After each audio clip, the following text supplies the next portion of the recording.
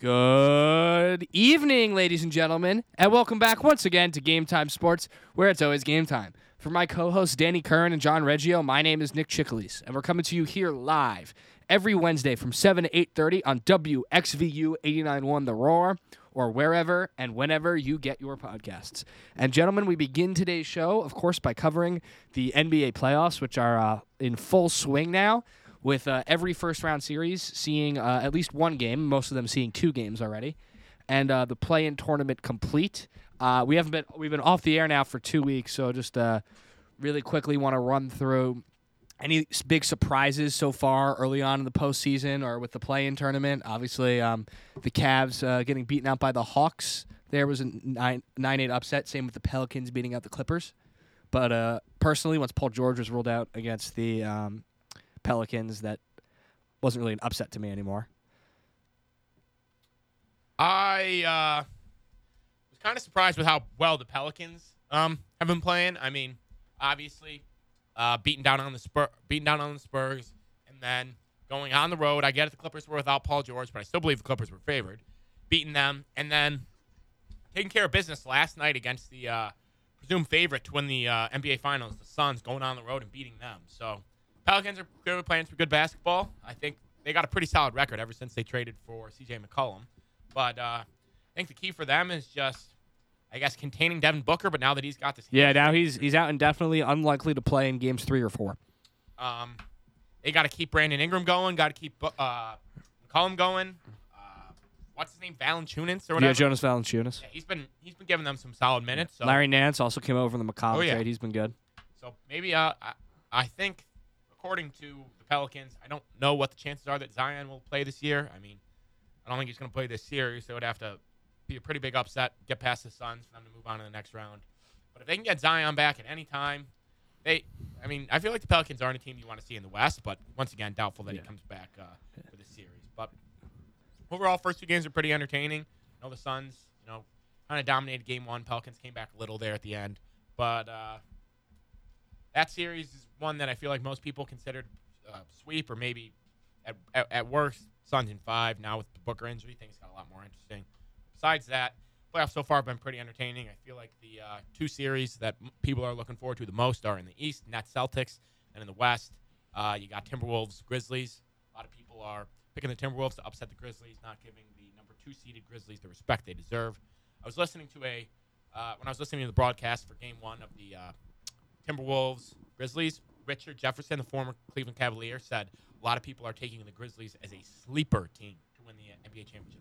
Never heard of a sleeper 2 seed team, not only 2 seed, but second best record in the league. So yeah, it's rather interesting. But what are your guys' thoughts so far on the playoffs? Yeah, one thing that's kind of surprised me is just how bad the Toronto Raptors are looking against the 76ers. I mean, it's a 4-5 matchup. You would think that it's a little bit more competitive than we've seen so far, but I don't think there's been a point in any of the games that the Raptors look like they've even had a chance against the Sixers.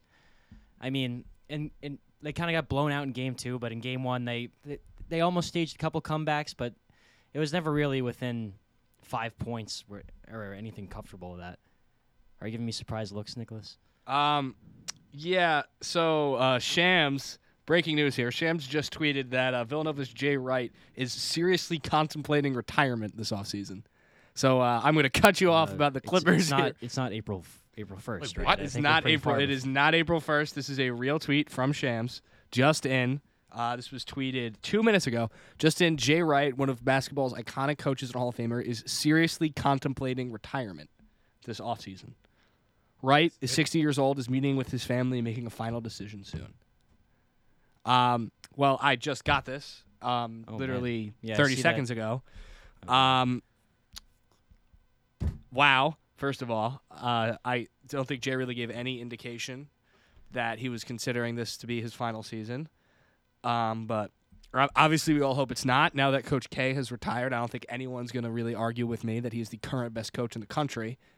Wow. This is a complete and total shock to me.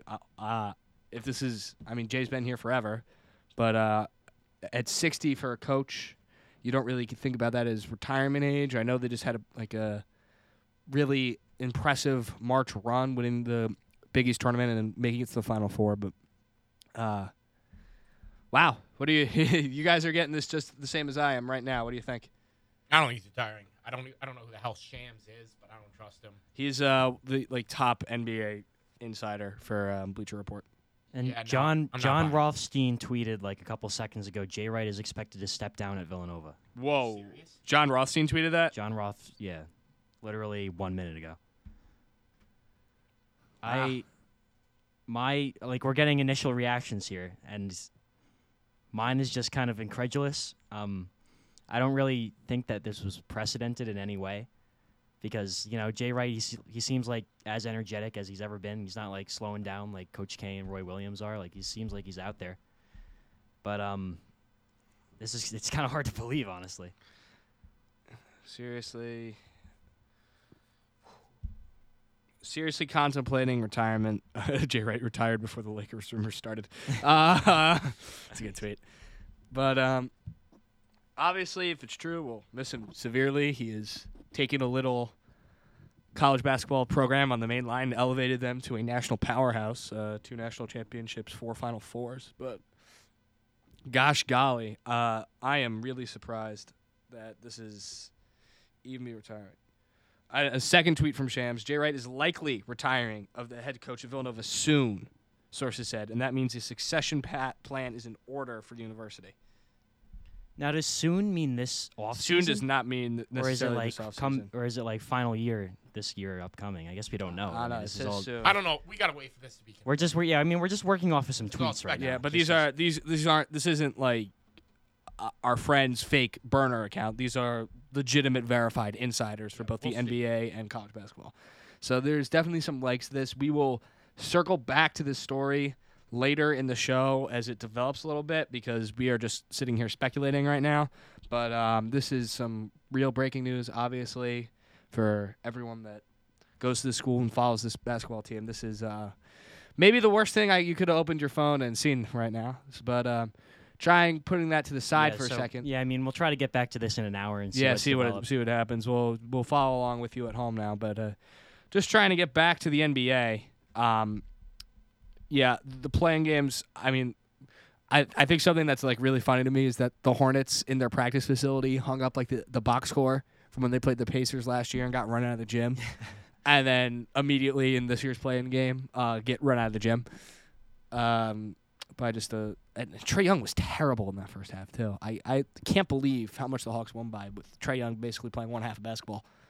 But yeah, I give credit to the Hawks. The Cavs kind of came undone towards the end of the season. I think like injuries really started to catch up with them and they lost steam. But impressive season for the young Cavaliers. Yeah, the Cavs have a lot to look forward to going into the upcoming seasons. I mean, Darius Garland just completely broke out. He was an all-star this year, and you could think of him in as a staple in their rotation to come. Jared Allen, I can't give much more praise about him. He's just one of the most underrated centers in the league right now. And aside from them, they've just got, Evan Mobley too. I think they've just got a lot to look forward to in Cleveland over there. So Yeah. It's not like bringing in LeBron for 1 year and then kind of just jumping ship after that, after you win Mhm. the championship. Yeah. So we've got a legitimate contender for years to come, Mhm. maybe, if they play their cards right. If they play their cards right, exactly. But yeah, the biggest surprise to me so far in this postseason is Jalen Brunson scoring 41 points. He's retiring. It's confirmed. God damn, It's not confirmed on Twitter, but Rothstein just tweeted that Kyle Neptune's expected to be the successor. from Fordham. Yeah, from Fordham, and he was, Villanova previously system. under Yeah. in the Villanova system. Yes. Jay Wright tweeted this afternoon. Join us for brunch. He better speak at our graduation or something. Jesus. Wow, Jay. that's insane. Yes, all are welcome to join us at the pre-banquet memorial mass tomorrow. Jay, an update here would be nice. Yeah, let's until we get some sort of more concrete. I mean, I do trust Rothstein, but let's wait until Yeah. He's retiring. It's done. it's done. Wow. Yep, Villanova coach Jay Wright has called a team meeting to inform players that he will be retiring. Yeah, even Ian Rappaport is tweeting about it. Like, dude, you're an NFL insider. So Kyle Neptune really went to Fordham for 1 year, and now he's coming back. I wonder if this was like a thing in the books then. If Jay was like, "Listen, Kyle, you've been great under me. We need you to get some actual like coaching, like head coaching experience before you come and take over this program. So go give it a year at Fordham and see what happens." But I mean, we can't like just continue with the NBA. Yeah, We have to talk table about the Jay Wright a NBA. little bit. Like, table, no, it, table it for 15 minutes. Yeah. So, I mean, trying to memorialize like this, like literally, he took like Villanova was. I mean, obviously had the '85 title, but that is one of the that's probably the second most improbable March Madness run behind Jimmy V and NC State. 8 seed beating the powerhouse Georgetown team, but Villanova's it's a national brand. It is a national powerhouse. You can argue about blue blood or no blue blood, fine, but you cannot argue that they are year in and year out one of the best programs in the country for the last however many years, and that's really because of him. And yeah, I mean, in '85, I think we were more like, you can compare us to Loyola Chicago. Obviously, like a better program historically than Loyola, but it's just like 1 8 seed to just make a miraculous run and then kind of win it. But under Jay Wright since 2001, when he started coaching at this school, he just completely cemented Villanova as one of the top programs, arguable blue blood. And we've just been dominating the Big East since. So, Danny, you can go ahead. I'm just trying wondering, to where did gather you guys everything. see this count that to expected? Rothstein. Rothstein tweeted it. I'm refreshing the college basketball. Yeah, I'm just Reddit too. refresh. But yeah, I mean, he's just one of the best coaches of all time. Yep. Period. Like, what can you realistically like stretch him out to? Top 15 at the worst. He's just one of the classiest coaches to come through all of NCAA basketball, and basketball in general. I mean, he was on the gold medal winning Olympic team as a head coach. He's sent plenty of players to the NBA, all who have had not terribly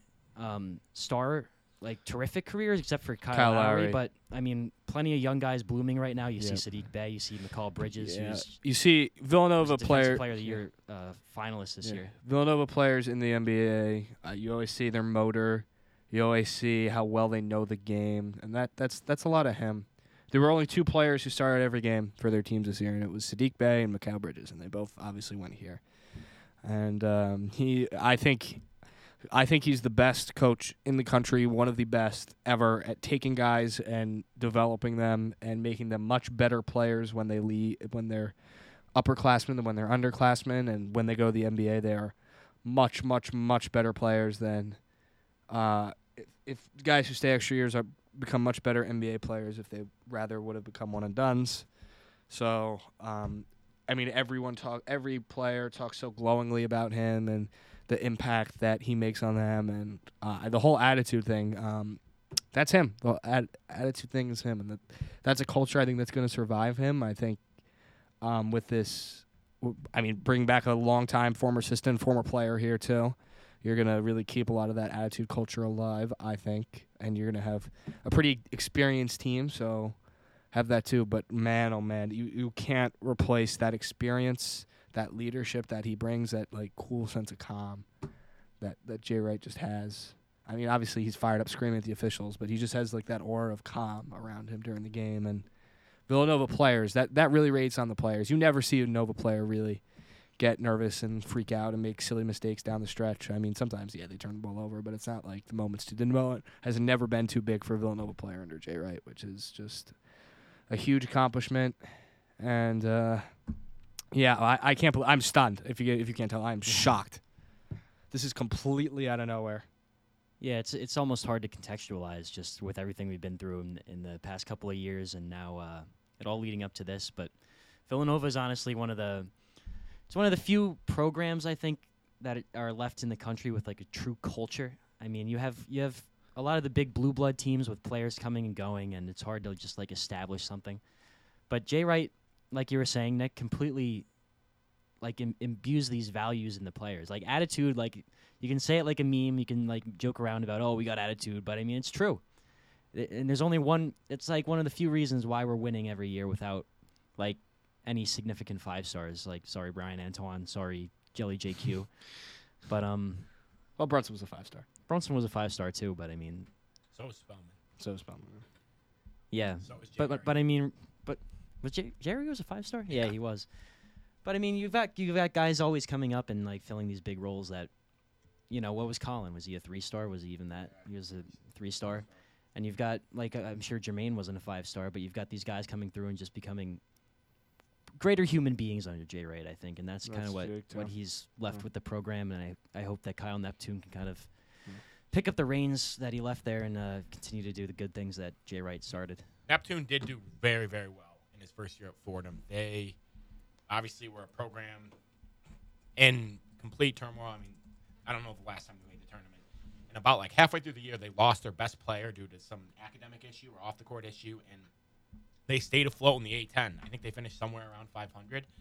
So Kyle Neptune had been Jay Wright's top assistant. So obviously it's impossible to replace a coach the caliber of Jay Wright, but I feel Nova fans should still be optimistic about the future. I feel the program's in good hands with Kyle Neptune. So I think it's important not to be too down in the dumps.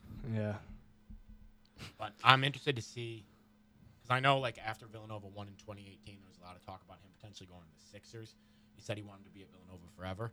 Mm-hmm. I'm just interested. I mean, he's only 60 years old, so I just want to know why exactly. I mean, he seems like he's loved his time at Villanova. Yeah. I mean, what was the rumor that he turned down? Like, was it The UCLA job, offered to like double his pay, and he said no, thank you. I mean, Yeah, and this the tweet school, here he loved says school that and school this here is says that saying, if Jay Wright retires from Villanova, he has no intention of leaving to coach in the NBA, which I think is kind of to your point. He's had these opportunities in the past. Obviously, A-tier coach, and I'm sure any NBA team would be happy to pick him up, but that's just not the route that he wants to go down. No. And if you think about the culture that he's brought to this school, I mean, you can't really get that in an NBA team. You're not gonna get Not close. attitude. No. Like you're not gonna get guys like not complaining about fouls, like all those extra passes in the NBA. It doesn't work that well in the NBA, but like you're never gonna get those guys to strip down their egos like that.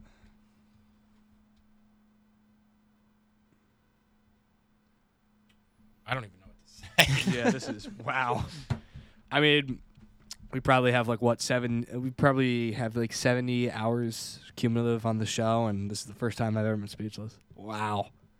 Wowie. And when we were starting the show, I was like, yeah, it's kind of light on content today. I don't know. We'll spend a while in the NFL draft, I guess. But Yeah, I mean, wow. you got the slow start to the long baseball season. You got the NBA playoffs just starting, and Yeah. Hockey Then, playoffs haven't started. And I was like, yeah, we'll spend a while in the NFL draft. And holy language I'm not allowed to say.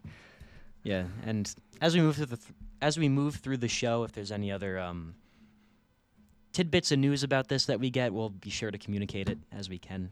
I just want to know like how this all came about. Like, did the players know about it? Like, he's tweeting yesterday, "Come join our team for mass at 5 He's o'clock." tweeting not even yesterday, noon today. Come join us for mass. All are welcome tomorrow. Yeah, and you can't. I mean, it's obviously not an impulse decision that he No. made to do this. So, whatever decision he officially Jim Boeheim releases- outlasted Jay Wright. Oh my God, how is that possible?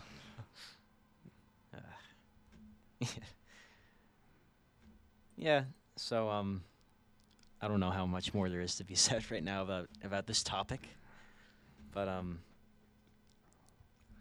do you guys want to move back to the NBA playoffs? You guys have anything else to say? I mean, like, I guess thank you for a great. yeah, thank you, Yeah, Jay. obviously. Hashtag thank you, Jay. Thank you for everything you've done. Mm. If you're tuning in right now, listening to these reactions I- on I Villanova highly- Radio, I highly doubt it. Yeah, I mean, what else can you say? I mean, I know he went out on top. Obviously, not in the winning a championship, but he went out. I will argue anyone anywhere on this. When he retired, he was the best coach in the country. So, probably. And I hope he enjoys his retirement. He's definitely earned it. It's time with his family. His kids are all grown up, I think. So time with them and wow. All right.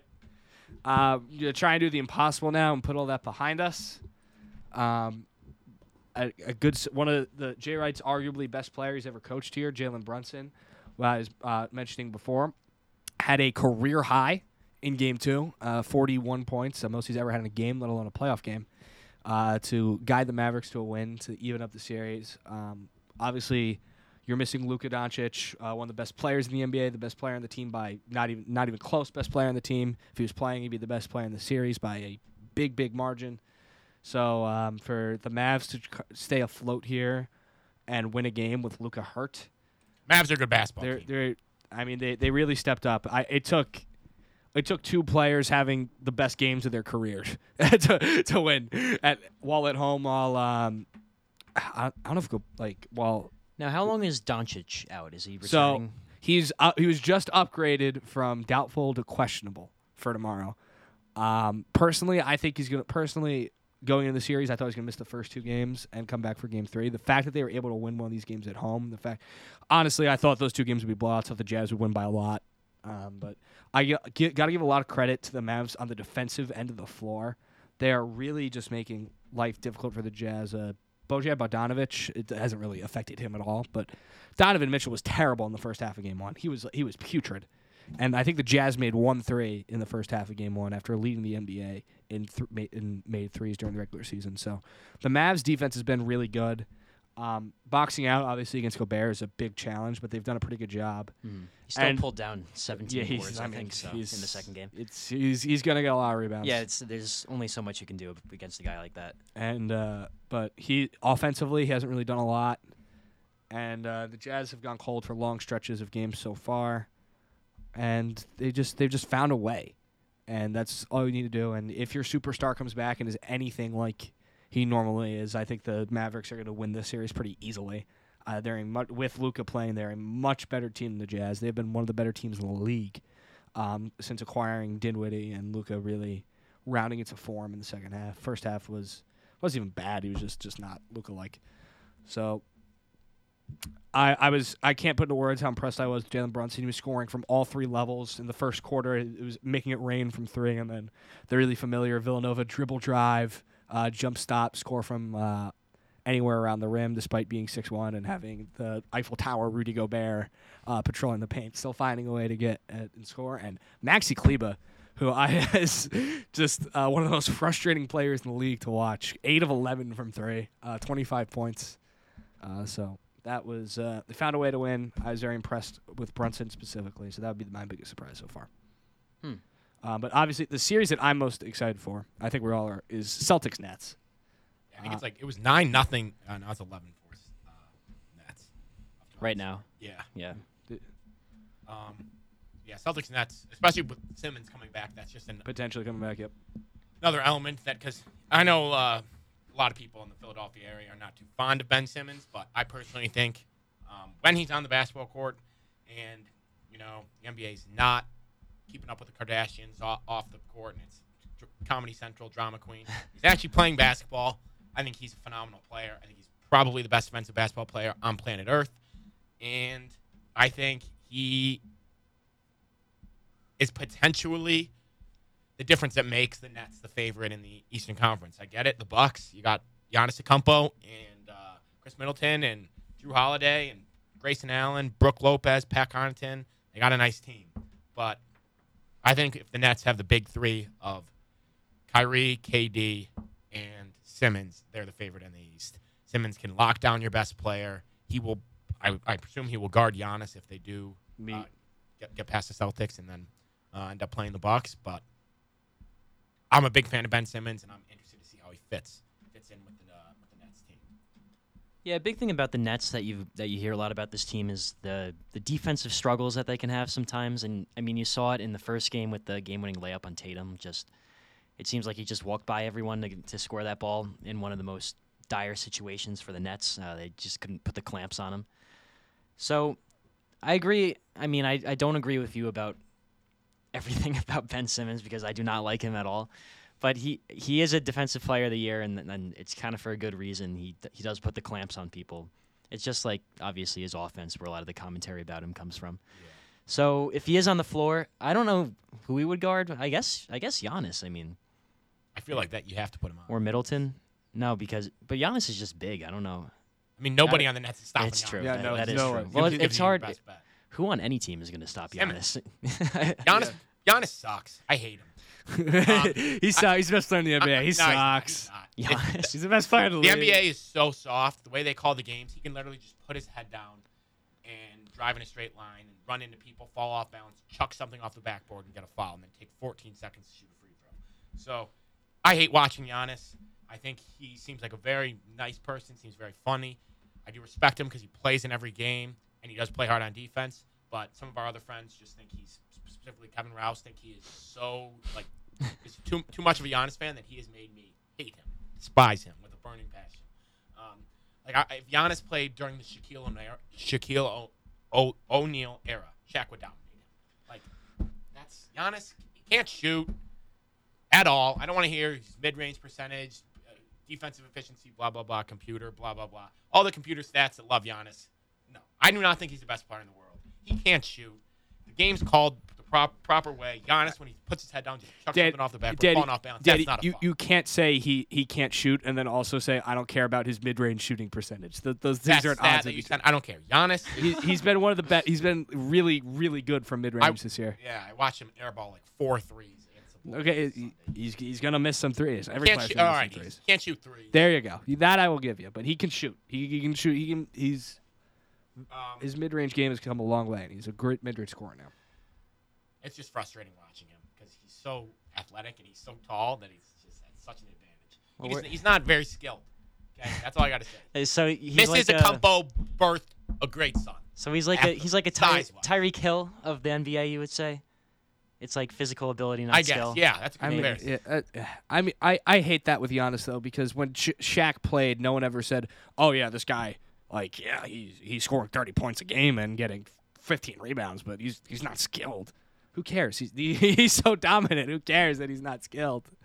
Quote unquote. Like, I think he's the best player in the world. I was big on the Durant train for a while, but Giannis is just such a better defender. And KD's a cupcake. Yeah. I'll never respect Kevin Durant. And he's a mental midget, getting in fights with people on Instagram and Twitter. What a bum. It's not Kyrie's fault that they lost the game on Sunday. Kevin Durant blew his. Well, both of those two are yelling at the fans all game. Yeah, yeah. Kyrie, Nets are just. KD does that to everybody though. He just that is true. That is true. But Nets are tough to root for, but they really are.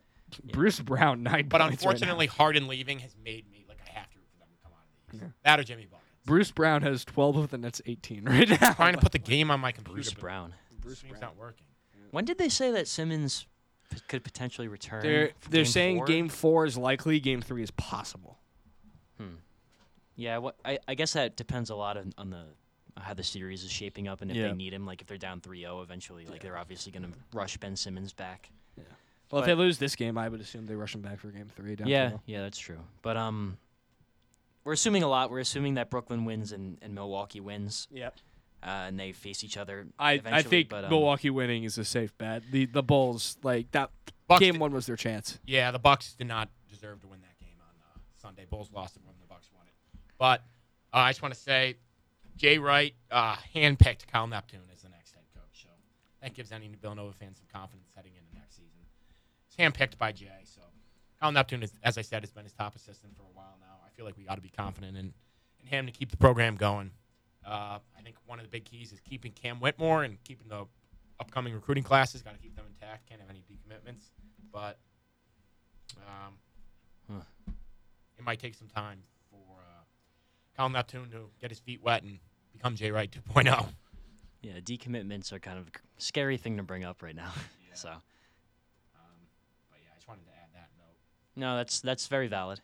But again, about the Chicago Bulls, they're a very good team, but they just seem a little bit outclassed. I kind of agree with you.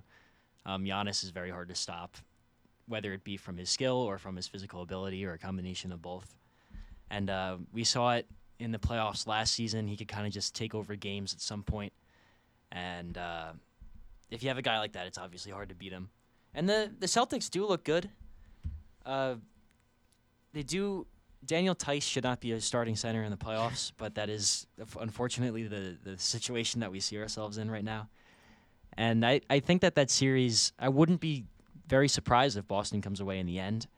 However, the Brooklyn Nets, they're showing very good things right now in the game, up 21-10 from my feed, and it's definitely one to watch. But as a side to the other series, I was talking about the Sixers and Toronto just doesn't look like they can match up with anyone on the Sixers for some reason right now. Some of these matchups are just like, let's skip to the next round. I know. It's like kind of that series right now is kind of just hand the ball to Embiid and who's going to guard him. Honestly, at this point, I mean, you guys know how I feel about my big guy, my favorite player in the league, James Harden. Really, at this point, all I care about in the playoffs is I'm just rooting for him to fall fat on his face. I hate that guy more than words can do. Tell us how you really feel, He Danny. is the definition of a loser human being. He is all about himself. I mean, I would love nothing more than for it to be Game 7 Loser next human week being. against the Miami Heat, and it's buckets clamping down Harden as he bricks a potential game winner and then cries on his way. I would be hearing about that play until the day one of us went into the ground. If that happened, and I'm not even a Harden fan, or I don't dislike Jimmy Butler, but I would be hearing about that until I am 6 feet under. Yeah. So Harden hasn't really done too much the first 2 games in that series. It's been the Tyrese Maxey show, but the Raptors they suck. I'm done with it. They're not a good basketball team. So let's just move on to the next series. I mean, and then like in the West, Warriors look like the best basketball team of all time. This is unbelievable. Their death lineup, That is quote unquote, they've been waiting really all season for this lineup to materialize with either Clay hurt or Steph hurt or whoever, but Draymond hurt. So, But like, I feel like people need to realize that core of Draymond, Steph, and Clay, that was the best basketball team of all. I mean, I get it. The GOAT had to step in and take the ring away from him, but that was the best basketball team ever assembled. And I mean, they're back together and they're coming for a title. I get it. The Suns are the favorite, and Suns look like, if Devin Booker's healthy, they look like the best team. But the addition of Jordan Poole, the way he's playing, and then also Andrew Wiggins started in the All-Star game, and I get it. A lot of people gave him a lot of crap for that, but he's a great player. And he's he has really fourth option. Fourth. He's really struggled since the All-Star break, but yeah, I mean, he clearly has potential. The Warriors have never lost a series in which Steph, Clay, and Draymond start every game. Never. I think they're 16-0. Oh yeah, because Draymond didn't start game. Draymond against the Cavs, Draymond missed a game against when he kicked someone. Steven Adams, right? It was tech accumulation. He had 7 techs in the playoffs. How do you get? It's only like 20 games. How do you get 7 techs? That's how you build some sort of reputation around the league. Seriously. Yeah, but I think I said it last show too, but the Nuggets and the Jazz just feel like perennial good regular season teams, but they just can't. They can never do anything in the playoffs.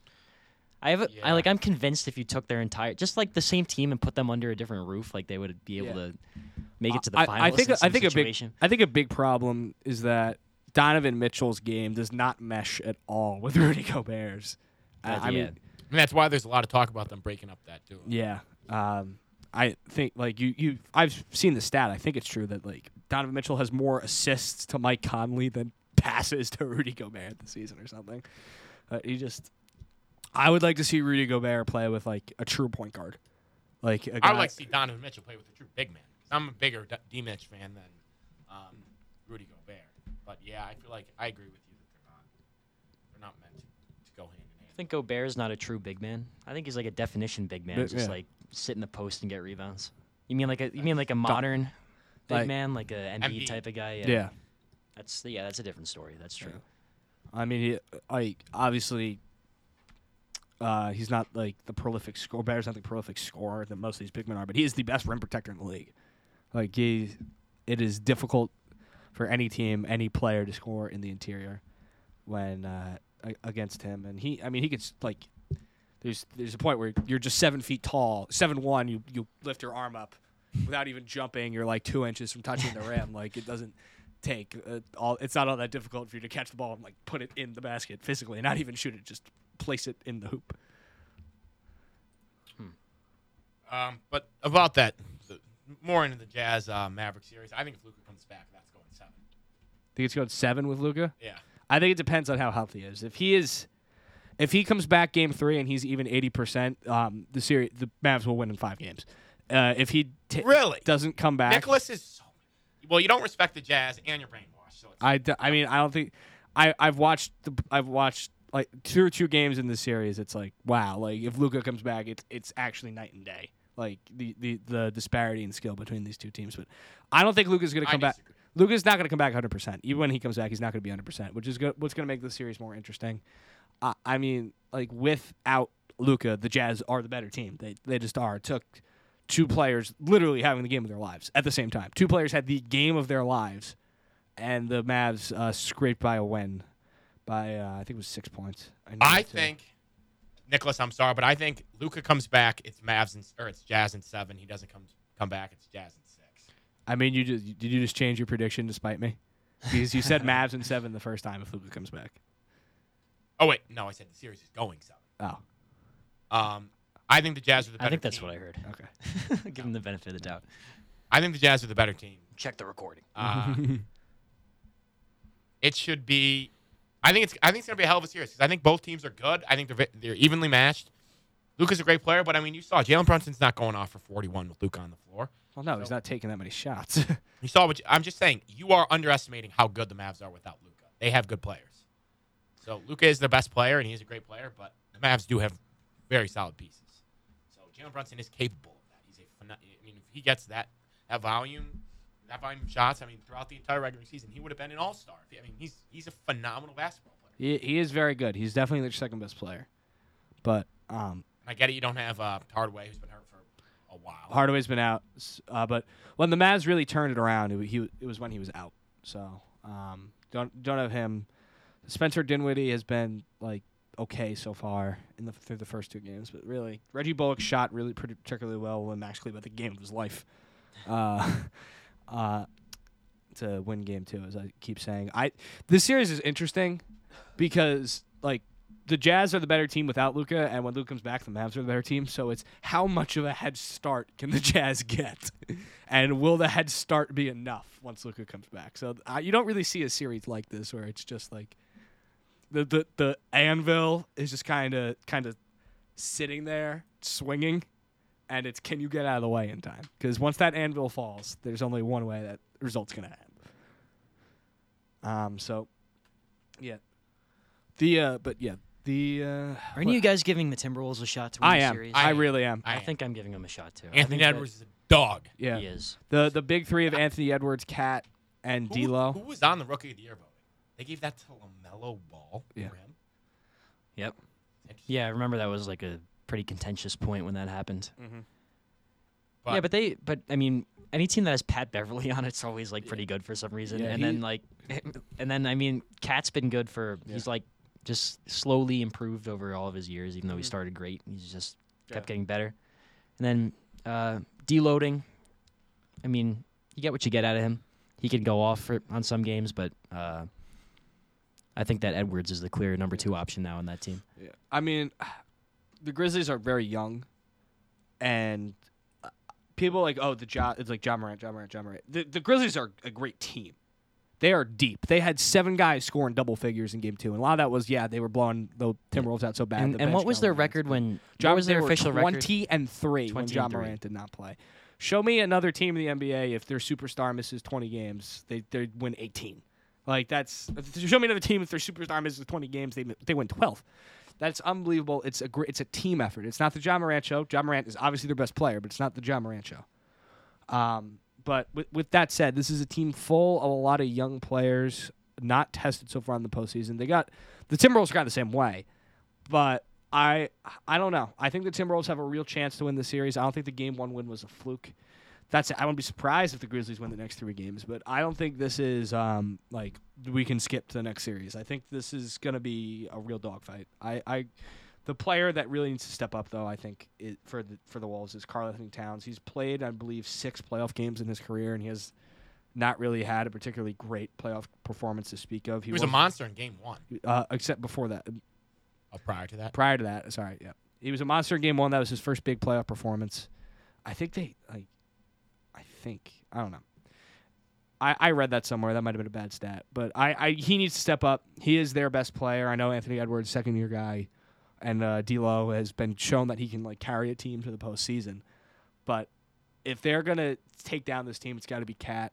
He's got to dominate the low post. He's got to get however many rebounds, space the floor, all that stuff, the stuff that he's capable of. I think he probably should have been the All-Star Game starter over Andrew Wiggins, but he wasn't. Time to turn the page, and I think he has a great chance to lead his team to a series upset over the Grizzlies.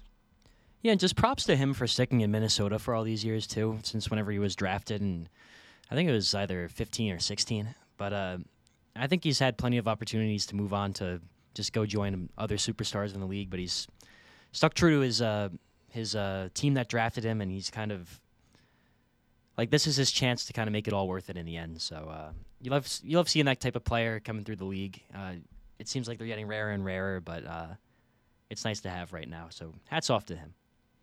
Yeah, I mean, I agree, Nick, that he should have started in the All-Star game over Andrew Wiggins, even though I do think the criticism that Wiggins got was unnecessary. I think the key to the series is you got to let your point about Ja. I think you got to let Ja beat you. You got to let Ja get his 40, whatever he's going to score.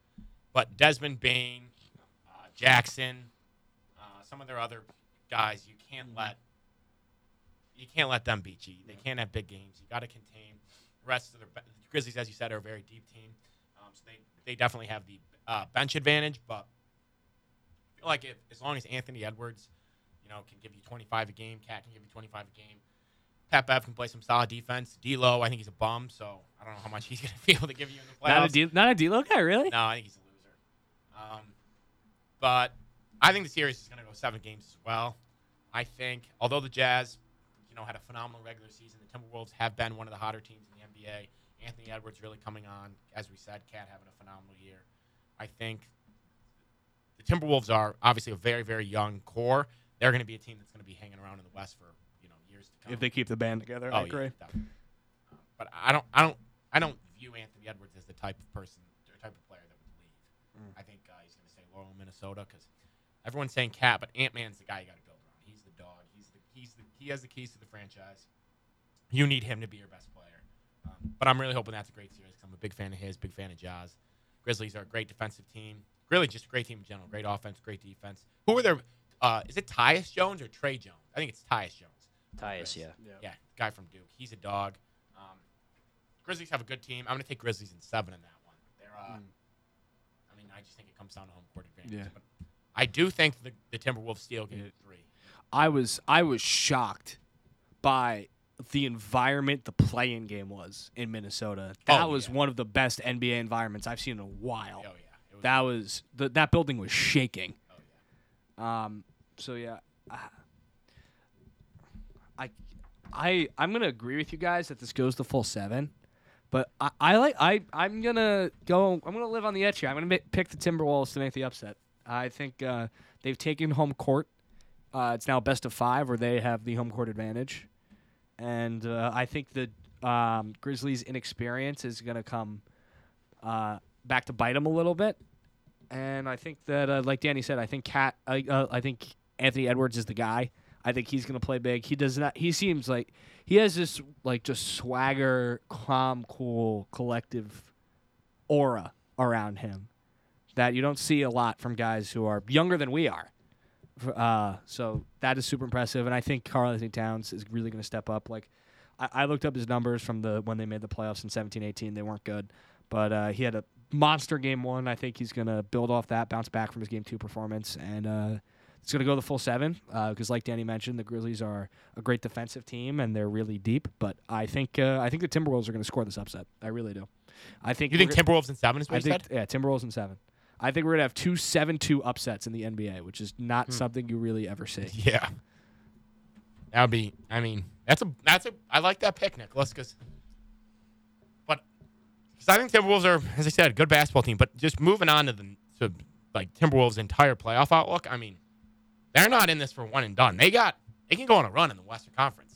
If they're the 2 seed and they have to play what? They have to play the Warriors. I think Steph and company would put an end to that one, but they'd give them trouble. Yeah, I'm shocked. I know that they have their death lineup, but they're just toying with the Nuggets right now after 2 games. Jokic can't really do anything. That is what really surprised me, honestly. Who do they have on Jokic? I do they have it's Draymond? Green. Phenomenal. Great player. Winner. I'm shocked Jokic has not been able to use his size more.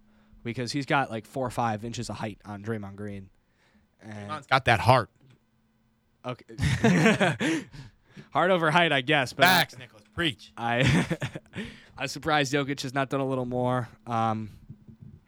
People are saying that like, oh yeah, this shows like why he shouldn't be MVP. I'm like, I think this like kind of shows like gives you a decent view as to why. Like when he's not playing out of his mind, the team has no shot.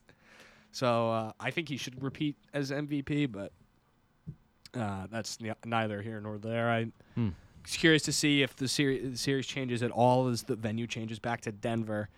But Spread's only 1.5 for game 3. The Warriors look about as good as any. The Warriors look as good as any team in the NBA right now.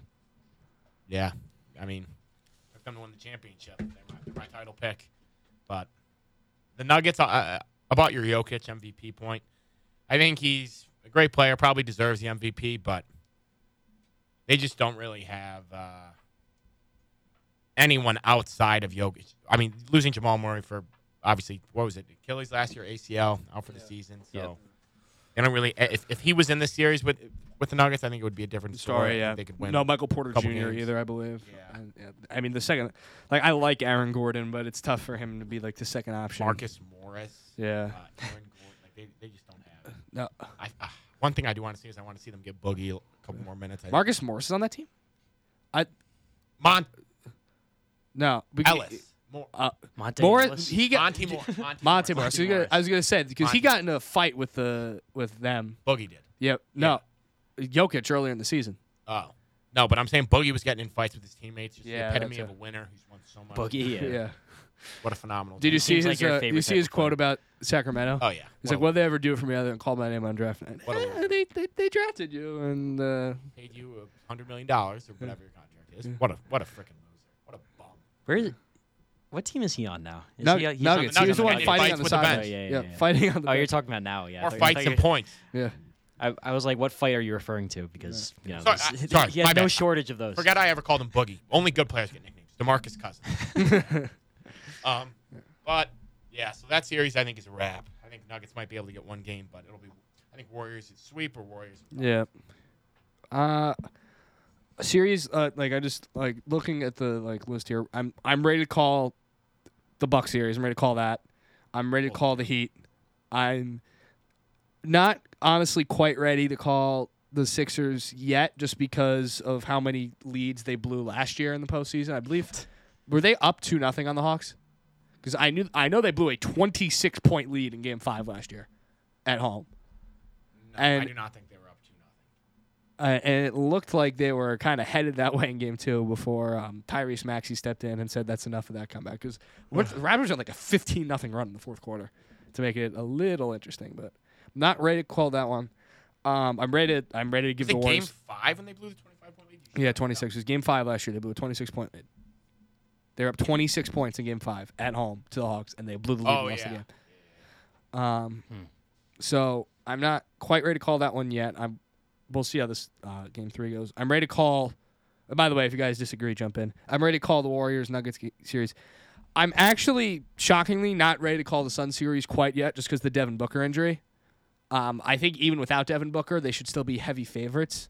But the Pelicans have shown a lot of heart recently, as Danny mentioned at the top of the show. They've been much better since they acquired McCollum. And, I mean, they're missing their best player. They're missing their leading scorer, so anything could happen. I don't think the Suns will implode, but it's not out of the realm of possibility, I think is fair to say. Yeah, I don't think the Heat Hawks series That's is over. done. I That's don't think it is. I think going to Atlanta, Trae Young at home is, I think, a very dangerous player, and I'm just not. Even though they're the 1 seed and they haven't really stumbled throughout the season, I'm not completely convinced about the Heat, and I think that there's a decent chance that we can be seeing 2-2 when we go back to Miami. You think the Hawks are going to win? I'm not saying I think they. He said there's I think a chance. they'll. He said there's a chance. I think they will win at least one. I think there is a decent chance they win 2, and then we're 2-2 going back to Miami. So I could see the Hawks splitting at home, and then it's tough for me to see them winning back-to-back games. I mean, I'm not the most convinced on the Heat either. I think they're probably like the 4th best team in the conference, 4th or maybe even 5th best team in the conference, but they're significantly better than the Hawks. in my opinion. But we'll see. The Hawks did stumble their way Yeah. through this. I mean, Trae Young just absolute monster performance in Game 1. 8 points, 1 of 12 shooting, 8%. I Like, couldn't tell if you were going to be serious and say absolute monster performance in the second half against the Cavs, or you guys know I'm not a big Trae Young fan. Yeah. But that second half against the Cavs, I mean, yeah, he'll probably go down as the highlight of his career, playing game against a great Cavs team. But I mean, he did make the Eastern Conference Finals last year. yeah, but this team, I mean, I think like the game he got hurt was their best game of the series. Yeah. But I think that series is done for. Heat are a team full of winners, led by veteran winner, the epitome of a winner, Jimmy Buckets. Notice how I said Jimmy Buckets and not Butler, because when you're good and you're about the team, you get a nickname. Take notes, James Harden and DeMarcus Cousins and Cam Newton. So I don't mean to go on any rant here, but just I think we should put some closure to the Heat Hawks series. I think it's done for. I think the Heat win, and I think the Hawks can get one game at home, and Heat close it out at Game 5, Game 5. I will say this season there's like fewer series than normal where I'm like, why are you playing this? Like, save everyone time, skip the 4 games, and let's move Saying on. there's more series? There's fewer series like that. There's more series where it's like, normally the 7-2 matchup, the 7 seed just gets run over. Yeah. And I don't think that's going to happen to either. Well, that's not going to happen to the Nets, but I don't think that's going to happen to the Timberwolves either. Yeah, no, I agree. I mean, right now Nets are up 35-29, so they tie this up going. I think this is another series that's going 7 games. 2 good teams. Celtics are obviously more of a team basketball, defensive-minded team. When you got the Nets who are more one-on-one, Kyrie and KD just kind of take us to the promised land. Yeah. But I think they do have good role players around them, though. Bruce Brown, Goran Dragic, Seth Curry. You said it's going 7. Who are you taking? I think the home court advantage for the Celtics. You like the Celtics in 7? It's not a bad. It's not a. We'll come back to you. I like the Nets in 6 in this one. I mean, Kevin Durant is the best. Not the best player. He's the best scorer in the league. He's the best scorer for sure. He can get his shot. He had one of the worst playoff games of his career in Game 1, and the team lost on a buzzer beater. So clearly they can hang in there. And I know Kyrie Irving played out of his mind, but I think that they're going to scrape together enough defense, especially when Simmons comes back. I mean, Jason Tatum is the Celtics are a great defensive team for sure, but Jason Tatum to me is just not consistent enough on offense yet in his career that I trust them to be able to outscore the Nets in a 7-game series. I like the Nets to win this in 6 on their home court. God, this is tough because I put a lot of stock in home court advantage. I'm going to take the Nets, actually, and I think they win Game 7 at the TD Garden when KD goes for 50. That's my prediction. Because I mean, the Celtics have proven nothing since 2008 in the playoffs. And I mean, this team has been relatively stagnant, same faces for the past couple of years now. So it's very easy to root against them, I think. But I also think that, you know what? I'm going to predict Ben Simmons is coming back in Game 4, and that's going to be the Nets' undoing, and it's Celtics in 7. Ben Simmons coming back. Ben Simmons is going to be a liability on the floor, having not seen action in an entire year. Yeah. It feels like forever now, and the chemistry is not going to be there. I mean, that's a valid concern, but the problem with the Sixers was they needed him to score, and he just couldn't. That's not needed him to score. If Ben Simmons could score, Ben Simmons does not have to score a point if he plays in this series. He just got to defend and pass. That's it. You have scoring for days on that roster. And by the way, Danny, Miggy's a 2 for 2 right now, so he's only 2 hits off of 3,000. Oh, really? Yeah. Just wanted to put that out there. My head is just in a weird spot with this Jay Wright. Yeah, mine is I know. too, I man. can't It's think. tough to try and turn the page and do a normal show, but got to soldier on. Any closing notes on the NBA before we move on to baseball? With the season just underway. Let me think. Anything I have to say about the NBA? I think it's definitely going to be interesting to see Devin Booker's injury because Yeah. I think a big thing is They already ruled him out for Game 3 and Game 4. If this was Game 7 of the NBA Finals and you're not playing the New Orleans Pelicans, I think he's out there. So I don't think the Suns are giving Pelicans really any respect, and I think they'd rather have him get a few extra days of rest than play against the Pelicans because I think they probably think they can beat them without him. But I think that's got to be one of the major storylines. But also, you talked about the Hornets before the Jay Wright thing came out. Oh, my God, what a joke. They have no leadership on the roster or with their coach. That is so pathetic to hang up the score of the playing game from when you gave up 150 40. points. I think it was 140, to the yeah. Pacers, just to do it again the next year. But, like, the Hornets think they're making progress. They think they're going somewhere. They think LaMelo Ball is really that guy who's going to take them to the promised land. Like, oh, my goodness. He made a three-pointer in the playing game right in front of, like, the courtside seats. And they were down 30 points. And he turned around to the Hawks fans and started celebrating. That is the epitome of a loser. You cannot win with a player like that. So if I'm a Hornets fan, I'm praying to God that we somehow find a way to trade LaMelo Ball. He's all about himself. He'd rather score 30 and lose than score 5 and win. I think they have to do everything in their power to get rid of him, and I think that starts with Michael Jordan. He's the partial owner of the team, and maybe he seems like he just wants to stay around the game, so I don't think MJ is going to be the one to sell the team. But it's enough talking about an irrelevant team in the Hornets, so let's just move on. That's enough of that. Move on to baseball. All right. So the delayed opening day came and went. We are about 10 or so games, depending on your team, into the young season. And any early storylines that you guys want to hit on? I know, obviously, 10 games is a teeny tiny sample size, but they all count the same. Yeah, 10 games is very small, obviously. But one thing that I kind of want to talk about, I guess because I know it best right now, is the Philadelphia Phillies do not look good.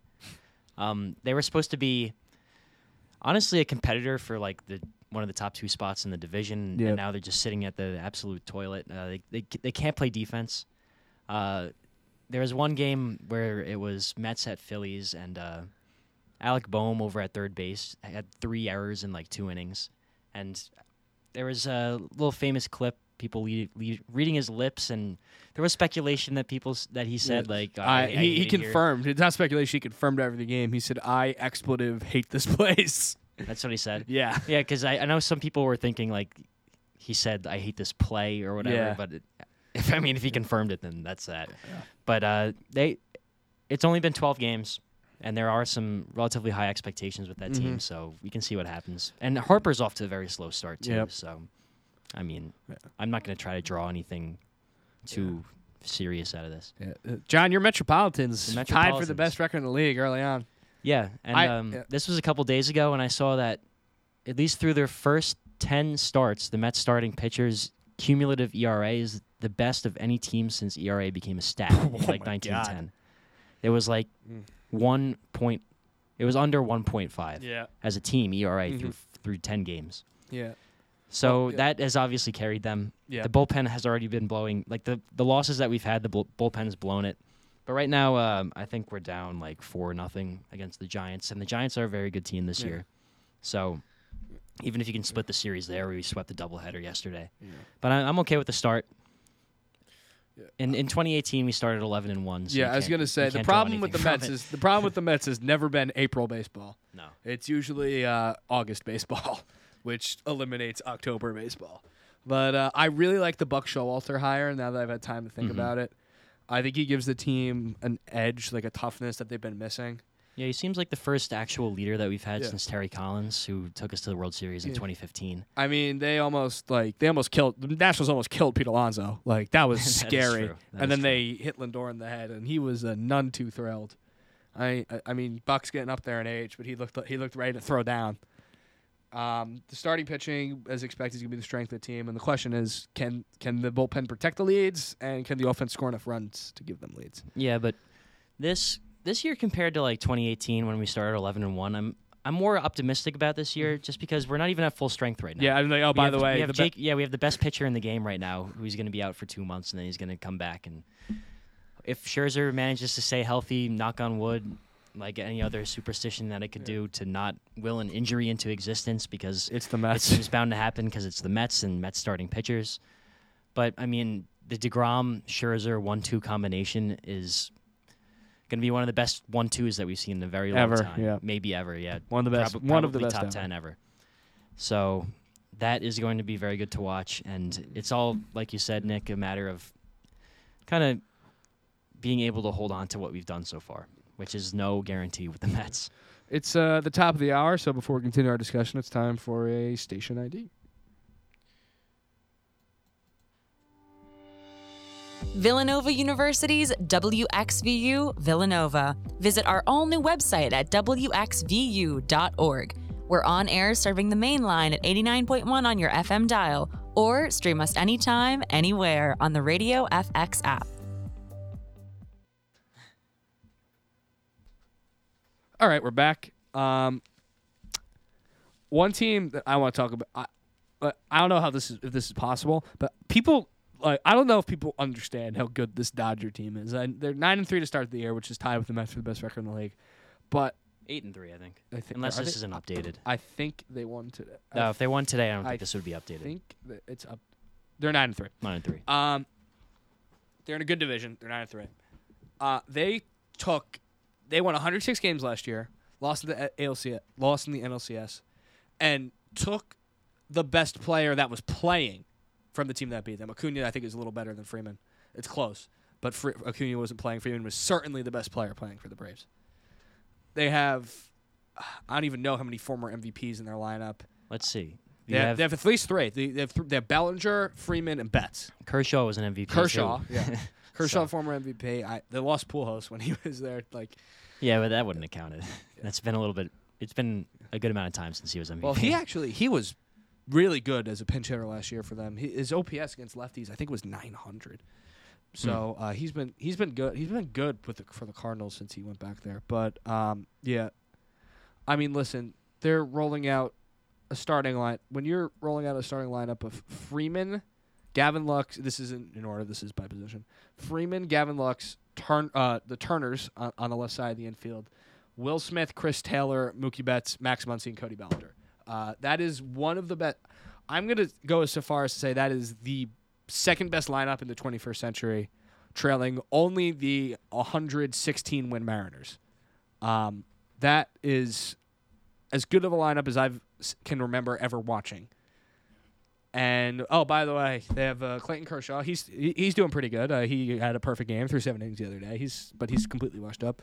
Walker Buehler, the new ace of the staff, and Trevor Bauer. Should that whole situation get cleared up, he's still on the roster. He's still on the team. He can still come Julio back. Urias. Arias as well. Great point. And I really think the only and they have a really good bullpen too. I really think their only weakness is their closer, Craig Kimbrell. I do not trust him. I especially in the postseason, I do not trust him. He wasn't that great with the White Sox after they acquired him last year. And the Red Sox, I still don't that the Red Sox 2018 team, their closer disappeared, and the MVP of the regular season disappeared for that entire postseason, and they still cruised their way to a World Series. That does not get discussed enough. The starting pitching and the rest of the bullpen really stepped up, and the offense scored a bunch of runs. But their MVP, the league MVP, and their closer, going into the postseason, it was the Red Sox have dominant starting pitching, a lineup that's going to score a bajillion runs, and a great closer. Can the bullpen up to the closer hold up? Well, the bullpen leading up to the closer was the part of the bullpen that held up. The closer didn't hold up so much. But it was I still can't believe it was like they brought out Chris Sale to close their own series because they didn't trust him. They just did not trust him. So, I don't trust Kimbrel, but the Dodgers have one of the best teams on paper that we've seen in a really, really long time. Let's see how it plays out over the course of the season. But they are you don't really get super teams in baseball, but this is about as close as you're going to get. Yeah, I don't know what much more you could do to build more of a super team than this, like under like the laws of the United States. Not even of like MLB. But their payroll's got to be around $300 million, right? Yeah, but that's never stopped them in the past.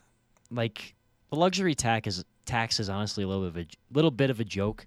Like, it seems like teams every year can kind of, like the Dodgers, the Yankees, even the Mets now with Steve Cohen, 288. Sorry. can go over that luxury tax cap and be like, okay. And then, don't think of it as that big of a deal. Mm-hmm. Not saying that a salary cap should ever be implemented in Major League Baseball, but because that's like one facet that makes it a little bit unique. Yeah. I really think the problem would be solved by a salary floor. Like, you got to pay. You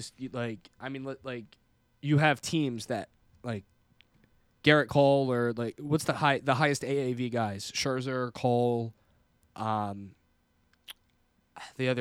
position players with the highest AAVs are escaping me. They're going to make more than some teams payrolls. Like, the Orioles, the Pirates, the Guardians, and the A's, they're paying nobody. They're not paying anyone any money. I think if you force them, you got to spend this much. It would make the league more competitive and better. As long as that doesn't lead to another lockout. Yeah. That discussion. I think if they implemented that would have avoided a lot of the problems with the lockout, because the big problem with the lockout was free agents weren't getting paid. If you force teams to spend money, free agents start getting paid more. So anyway, that's neither here nor there. And just early on in the season, as expected, the AL East is an absolute dogfight. The 4 relevant teams all have 6 wins. The Rays are 6-6. The other 3 are 6-5. So that one, obviously, again, you're not even 10% of the way through the season. Yep. But that's going to come down the wire. That is, I can't believe that those 4 teams are all in the division with each other. And the Cleveland Guardians, early in the season, this is a weird team. They've played some weird games. I think they have 2 or 3 games where they've scored above 10. Yeah. Their run differential is 3rd in the league right now. Yeah. 1st in the American League at +21. Yeah. They've played 4 games. They start the season scoring 1 run against the Royals. They get shut out the next game. And then they score 17, 10, 10, 7. And then they get swept by the Giants, score 4 runs in the 3 games, and then they put up 11 on the White Sox today. The 5 errors helped them, but put up 11 on a team with pretty good pitching. How are you feeling about your Detroit Tigers prediction early on in the season here? We are hurting here early a little bit, but very early, and they've been playing some. They've played some good teams.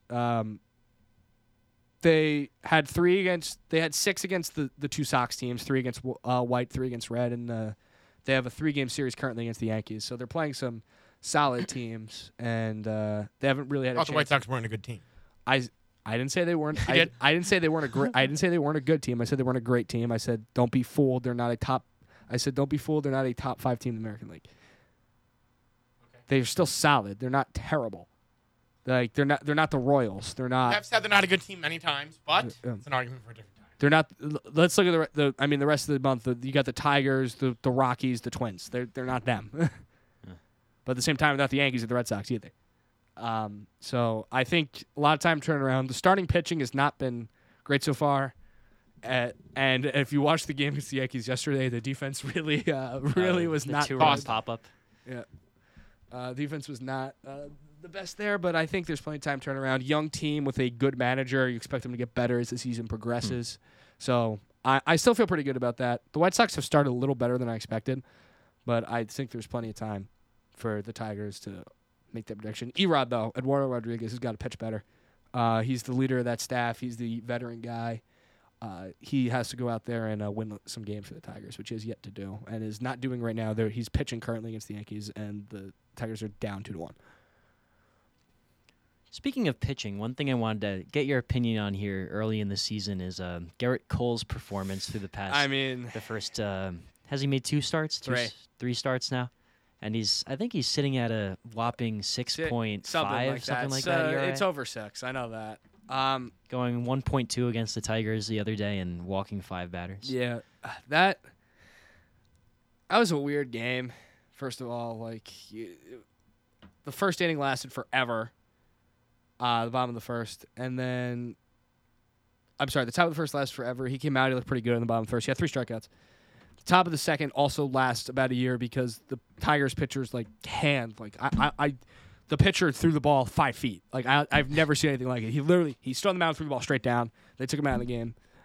Cole was warming up, but he was throwing pitches to Higashioka outside the dugout in the middle of the inning while the reliever was taking his warm-up pitches. But, yeah, the problem so far with him, I think, is twofold. He hasn't had the out pitch working. He's been able to get ahead sometimes. Sometimes he's been falling behind. His command has been an issue too.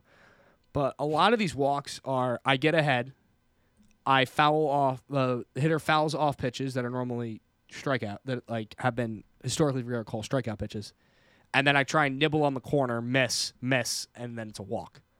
So and that's the second facet.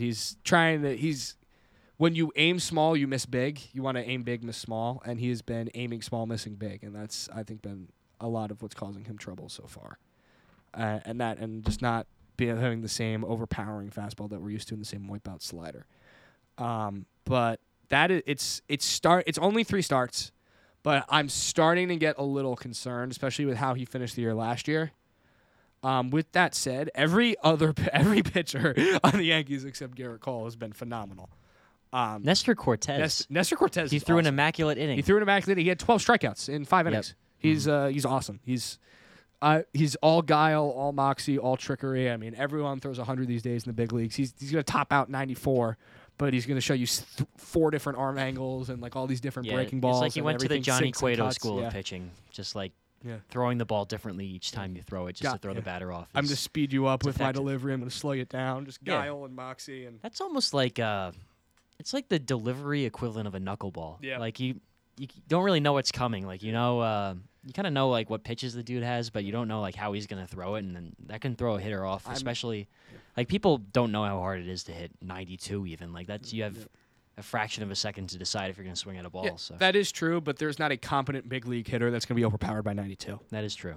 So he's doing it like I said, guile, moxie. Yeah, but the point I was making there was that when you're up there, you're looking for as much consistency as you can get. It's true. So, and like, if even RM or like the slot that you're throwing the ball at changes, absolutely. That's a whole different the look arm every slot, pitch. and like he's taking when he throws a changeup, he takes a lot off. So the difference between the changeup and the fastball plays faster. And they talk about how his delivery makes his velocity play up. So he's been awesome. The Yankee bullpen can't say enough good things about them either. With the possible exception of Aroldis Chapman having 2 mini meltdowns. But even the game where he walked in the winning run, people are like talking about that. Like, oh, yeah, like, I mean, obviously, yes, that's bad. But you scored 1 run in 11 innings against the Orioles. You don't deserve to win. I'm not going to blame the pitching at all when you score 1 run in 11 innings against the Orioles. And especially in extra innings when they're giving you a runner on second. That's giving you a run. You got to score. If they're giving you a runner on second base to start, they're saying take a run. It's can you score 2? But, my Lord. Can't... as much as you can't say enough good things about the majority of the Yankee pitch, you can't say enough bad things about the majority of the lineup.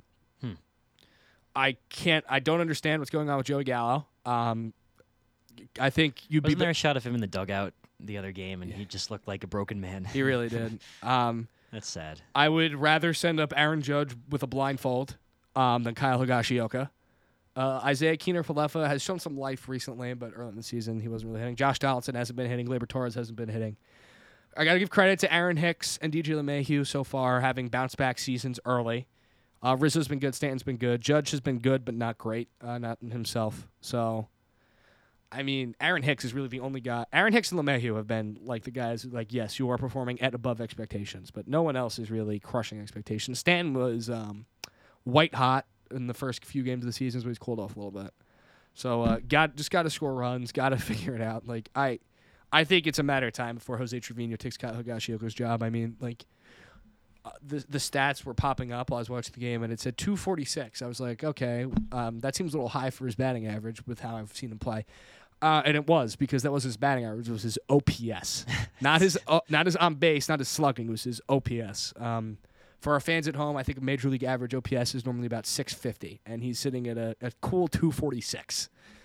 I mean, I know Gary Sanchez was complete liability defensively, but he could at least hit a little bit. It's tough to watch.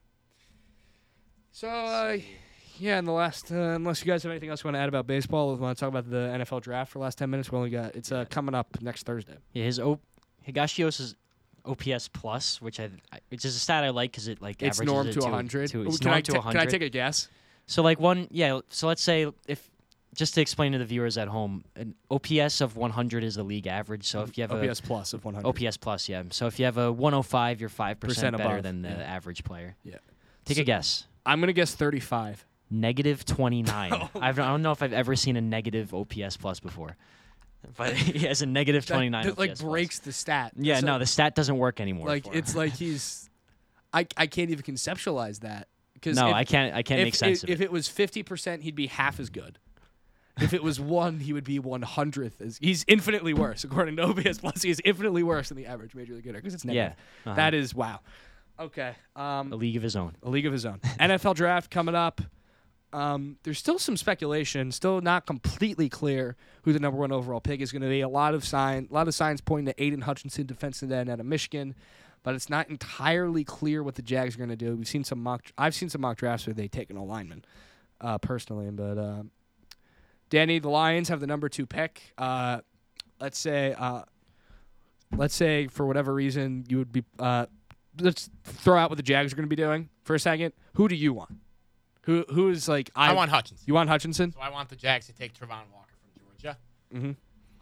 I have seen some mock drafts with them taking that lineman from NC State, but they franchise tagged Cam Robinson, who's their left tackle, earlier on in the offseason, so I doubt that they would go the offensive line route.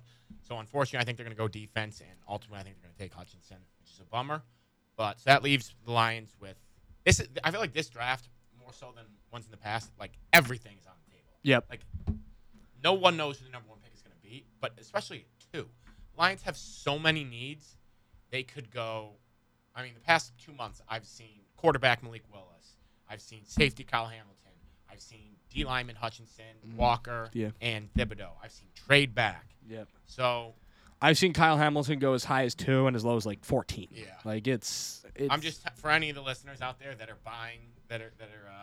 paying attention to Kyle Hamilton's 40-yard dash time and dropping him in your mock drafts, you are a freaking moron. He is going to be an all-pro for the next decade. If the Lions could somehow get their hands on him north of like the 7th pick, if they trade back, I will be ecstatic. I will skip around this campus wearing my Lions jersey screaming. I want to get my hands on Hamilton, but ultimately I think the D-line is a bigger need right now for the Lions, so I do want them to take an edge rusher. A lot of people have been saying that Thibodeau from Oregon isn't committed to football, and he has some off-the-field motivation problems. I don't know how much stock I'm putting in that, so I feel like there's rumors about that kind of stuff every year. Yep. So I don't know. I feel like Hutchinson is a surefire, solid player. He doesn't have the highest upside of the 3 of Walker, Hutchinson, and Thibodeau, but I feel He's like a higher floor. Yeah, he's a higher floor. So I would feel very comfortable, even though I hate Michigan. I would feel very comfortable with the Lions taking him 2nd overall pick, staying home. But this draft should be very exciting. Yeah. I mean, when was the last time when was the last time you saw mock drafts on a quarterback in the top 10? Yeah. Like, I mean, Except, I mean, the Panthers could, and I think there's a good chance Panthers do at 6. what about Falcons? That too. I think Kenny Pickett and Malik Willis are going to go in the top. I feel like every year, though, I will say this. I feel like every year, like the mock drafts talk about, like, oh, this could be the year where the quarterbacks slide, and then every year in like the weeks leading up, like the quarterbacks shoot up the boards. But this year, even more so than normal, they've started very low. Correct me if I'm wrong on this, but when Baker was taken 1st overall, like a day or 2 prior, That was the Browns. he was not the favorite for the number 1 pick. I don't know if he wasn't the favorite, but it was not set in stone until I think day of. I think it like broke it like a few hours before the draft. They're like, yeah, they're going Baker. Because people were like, yeah, we're like the Browns are being secret about this for absolutely no reason. But yeah, the Jets have 2 top 10 picks as well, right, John? Yeah, the Jets have the number 4 and the number 10, but in this offseason they've made it clear that they've been trying to get just a top wide receiver somehow. So I wouldn't be very surprised if they traded away the 10th pick to try to get a wide receiver from someone, which is an option, or they can even keep the 10 and take a wide receiver with that pick. But this 10 is just like too far to even like predict at this point, just because we don't know. Like the front, like the top 10 picks are just very up in the air. Yeah. Obviously, Yeah. I mean, we've been talking about it. But for the Jets at 4, I could see him taking. If Thibodeau, if he like falls all the way down to 4, which could happen, I could see him taking him. Kyle Hamilton, the safety, is an option, but it's hard to tell right now. Yeah. There also are some injury concerns for Hamilton because Yep. he could hurt about halfway through Notre Dame season last year. Yeah. Would have Yep. come back if they made the playoffs, so it wasn't a major injury. But Yeah. that was the first time he's ever missed a game in ND. I wouldn't put any stock in that. And I mean, you do have some good wide receivers in this class for the Studs. Jets. Garrett yeah. Wilson from You- OSU, you- London, yeah. Olave. I know Jameson Williams Oh, yeah. I know he got hurt in the national championship game, but he was a monster before that injury. And yeah. My Giants have picks 5 and 7. Need a lineman. They have needs. I was just gonna say, if you can name a position on the football field, they probably need someone to play that position. I would be very surprised if they don't use at least one pick on an offensive lineman. I would very much enjoy Evan Neal sliding to 5. I don't know if it's going to happen, but Akeem Ekwonu from NC State will also be a solid pick there, but I really want Neal. And then with their second pick, there's a number of ways they can go with this. They're not going to take a wide receiver just because they have the highest paid wide receiver room in the NFL, which does not make sense. That's difficult for me to conceptualize when you think about the disparity between talent and the talent disparity between every other NFL team in the Giants wide receiver room. So I don't think they'll take a receiver. I would not mind a Kyle Hamilton pick there. I saw him play a lot at Notre Dame with Daniel and was impressed. Would not mind a Sauce Gardner pick there at all. The lockdown corner from Cincinnati, who did not allow a touchdown as the primary defender during his college career. So I would assume it's going to be one offense, one defense pick. But if they go 2 linemen, that wouldn't shock me either. But like everyone's saying, they like I said, the Giants. If you could just pick it, just point a position. Think of an NFL position. The Giants could use an upgrade at that position. I think. Wait, so the Giants got the 7th pick from the Eagles trade? From the Bears. For Tika Fields. Yeah. Okay. I like the position the Giants are in. I feel like you gotta hit it out of the park though with these 2 top Yeah, you do. picks. But I feel confident that Dave Gettleman is not going to be the one making these selections. who is our GM now? It's the Bills guy. I forget the Bills Coming AGM. from the Bills probably have the best front office in the NFL. Yeah. So he's coming from Buffalo. I would feel Yeah. confident.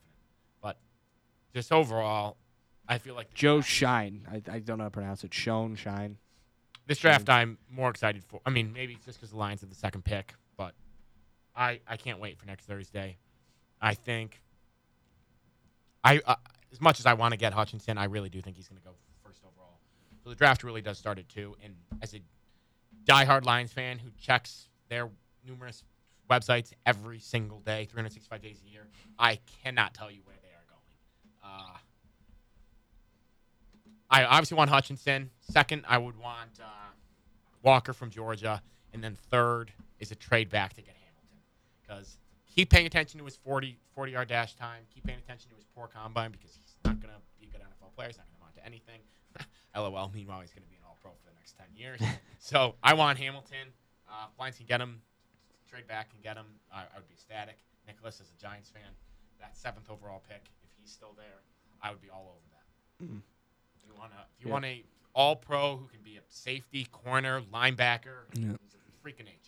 I mean, they could definitely use help at safety. Their corners were actually not terrible last year, but Bradbury really regressed, and they're getting up there in age too. So Looking at a mock draft right now, John, that has the JETS Jets taking KV. Thibodeau, the CBS one. That's what I'm looking at, Danny. JETS Jets. What are your big needs? Zach Wilson, he's the future. Zach Wilson is the future for now. He's coming into a big year this next year, obviously, sophomore season. But I don't think I think Kyle Hamilton could be reasonable at the safety position. We've got Marcus May, but it's kind of been iffy around there. They just kind of need a solid guy to lock him down. But you can always do with another edge rusher, so I wouldn't be unhappy with Thibodeau. Yeah. Barring any off-the-field stuff, which we hear about in every single draft, so Yeah. you can't take that too seriously. In the NFL.com mock draft, the most realistic mock draft I have ever seen in my entire life, right here, they have the Giants taking Charles Cross, Mississippi State offensive tackle, once again with Evan Neal on the board. So once again, even in the simulation, the Giants drafted the wrong offensive lineman. So they do have taking Sauce 7th, though. I would be happy about that. But yeah, I'm going to be haunted by that Tristan Wirfs not pick for a very long time. And Andrew Thomas played a lot better this year. He got a lot better in his second year, but Tristan Wirfs was incredible from day one in Tampa Bay for TB12 there. What pick did they passed on him? What year was that? That was the 2000. Brady's first year was when they drafted. Yeah, Brady's first year. So what pick did It was the 4th. The Giants took Andrew Thomas from Georgia. Yeah. Passed on Tristan Wirfs, and he's with them all pro left tackle. Wow. Pain. Well, yeah, as we said, this year's draft is pretty much wide open. I'm very excited for next Thursday. I'm interested to see where a team like the Steelers go, because are they attached to Trubisky? Is he their guy? Or I think the plan was Dwayne Haskins before his tragic passing a few weeks ago. So I have no idea what their plans are going to be. Vikings, Quarterback. Kirk Cousins, their guy, long term. The Saints, Jameis, I think that was a 2-year deal. That's Jameis. Jameis is their guy. Yeah. Jameis is taking the playoffs this year. But, you've all been forewarned. The Packers, I mean, I guess Aaron Rodgers, yeah. What's that, a 4-year deal? But Cardinals, are they really happy? It seems like there's no way. There is no way on God's green earth that the Packers select another quarterback after the Jordan Love fiasco. Oh, yeah, I forgot about Jordan Love. Fresh new deal. And Titans, are they set on Ryan Tannehill? The Bucks, Brady, that you don't know what you have there. There's a lot of teams that I feel like could go the quarterback. Lions, Giants. I mean, is Danny Dimes the guy, Nicholas?